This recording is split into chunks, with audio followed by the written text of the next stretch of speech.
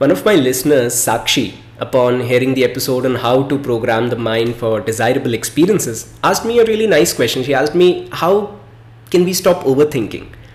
And in today's episode, I will humbly try and present a perspective that I believe not will just help Sakshi, but I guess many of my other listeners will also derive some value out of it.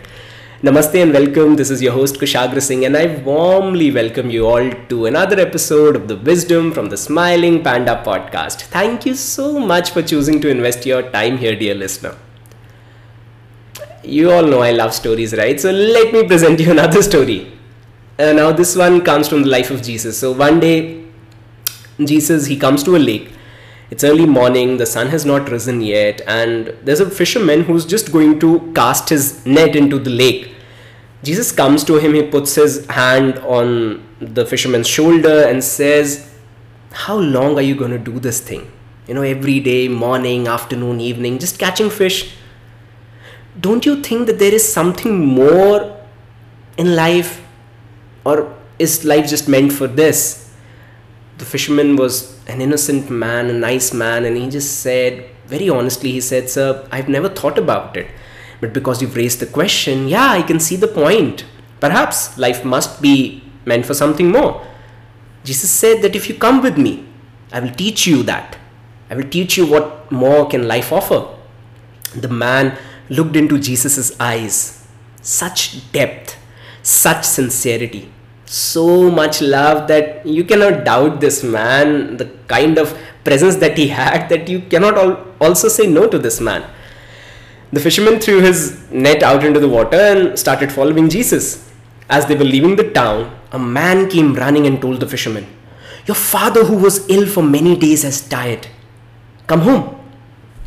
The fisherman asked Jesus, just give me 3 days so that I can do the last rituals that a son is expected to do when his father dies. And I want you to remember this statement. You know what Jesus said to the fisherman? He said, let the dead bury their dead. You come with me.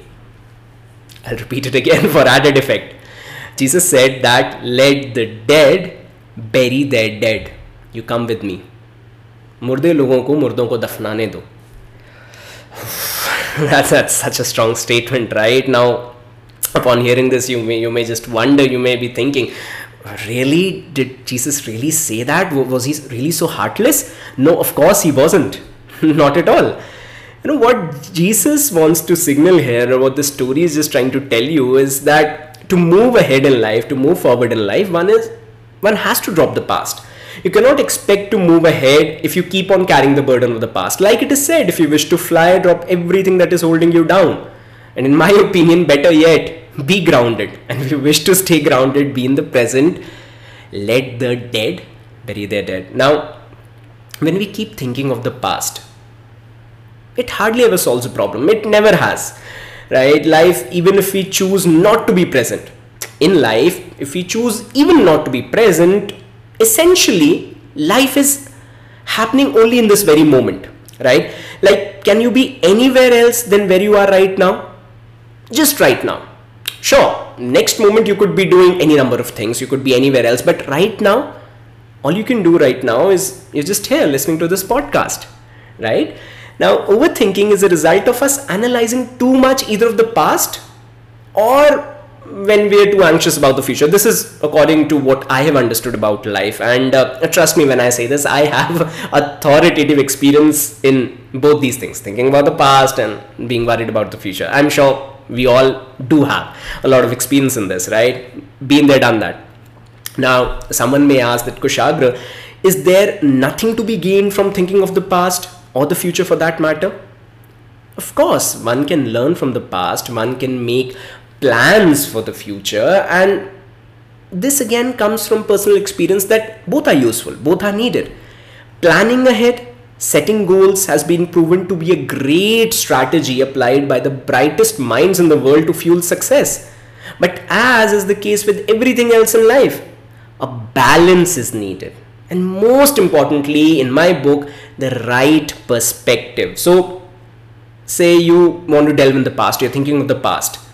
If you're doing it with the intent to learn how to make the present better, that if you want to learn from the past so that you don't repeat any kind of mistake, or maybe you did something right and you want to carry it forward, if that is the intent, well, please do so. If you're thinking of the future with excitement, purpose, planning on how you wish to create your life ahead, well, please be my guest, please do so. But that's it.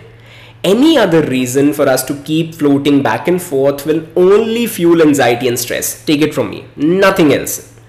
The great Indian master Osho once said, every moment something is becoming dead. Don't be antique collectors. That which is dead, leave it. You go with life, you flow with life, with your totality and intensity, and you will never face any dilemma, any problem. I'll leave you with the really nice tool that a dear friend of mine, Sheetal, shared with me recently. She said that if you're having trouble staying present while going through your day, just try and tell yourself that I am going to focus on the next 25 minutes. That's it. Whatever work that you're doing, just tell yourself that I'm only going to think about what I'm going to be doing for the next 25 minutes. And I found this suggestion to be really useful and in fact very scientific as well, because I've heard brain experts talking about that an average person's attention span usually lasts for about 25 minutes. तो अब इसके बजाय कि आप पूरे time कुछ सोच रहे हैं यार आगे क्या होगा, कैसे नहीं चलेगा, ये क्या होगा, वो क्या होगा, rather than that you just try and think, okay, what is it that I can focus on for the next 25 minutes, because that is very much something that is action oriented, right? I am all for taking out some time in your meditation, after your meditation, and you visualize the future. You do it, you program your RAC, you do program your reticular activation system. It's a beautiful thing. It brings you a lot of joy, but that's it. उतना करने के बाद फिर इसको पूरे दिन में नहीं लेके आना है. Yeah, and for this I think focusing on the next 25 minutes, I found this to be really useful. And another thing that just comes to my mind as I record this podcast is a suggestion of an application called Forest. Now this was given to me by another dear friend, Aditi, and so in this app what we do is that you can set a timer for whatever amount of time that you choose or you want to remain focused, and then if you manage to complete that amount of time, you grow a virtual tree.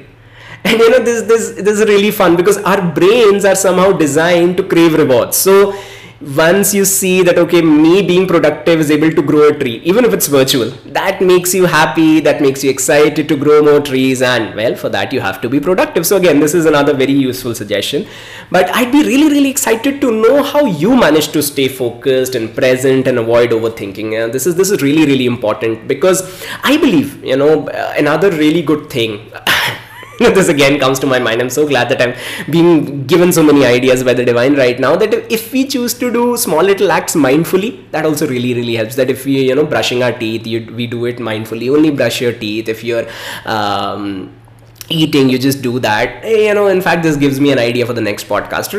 Please look out for the next episode. I'm going to share a really amazing Zen story connected to this. Anyhow, please do let me know that how you manage to do so and how you avoid overthinking. And I always actively look forward to your feedback, dear listeners, on not just the content of the podcast, but also on the suggestions, the really kind suggestions that keep pouring in on how I can serve you better. I really hope that I was able to add some value to your investment of time, dear listener. I thank you once again for being here, for listening through until the end of the episode. God bless you with love, laughter, harmony, and joy. This is your host, Kushagra Singh, signing off. I'll see you very soon again in another episode. Bye-bye.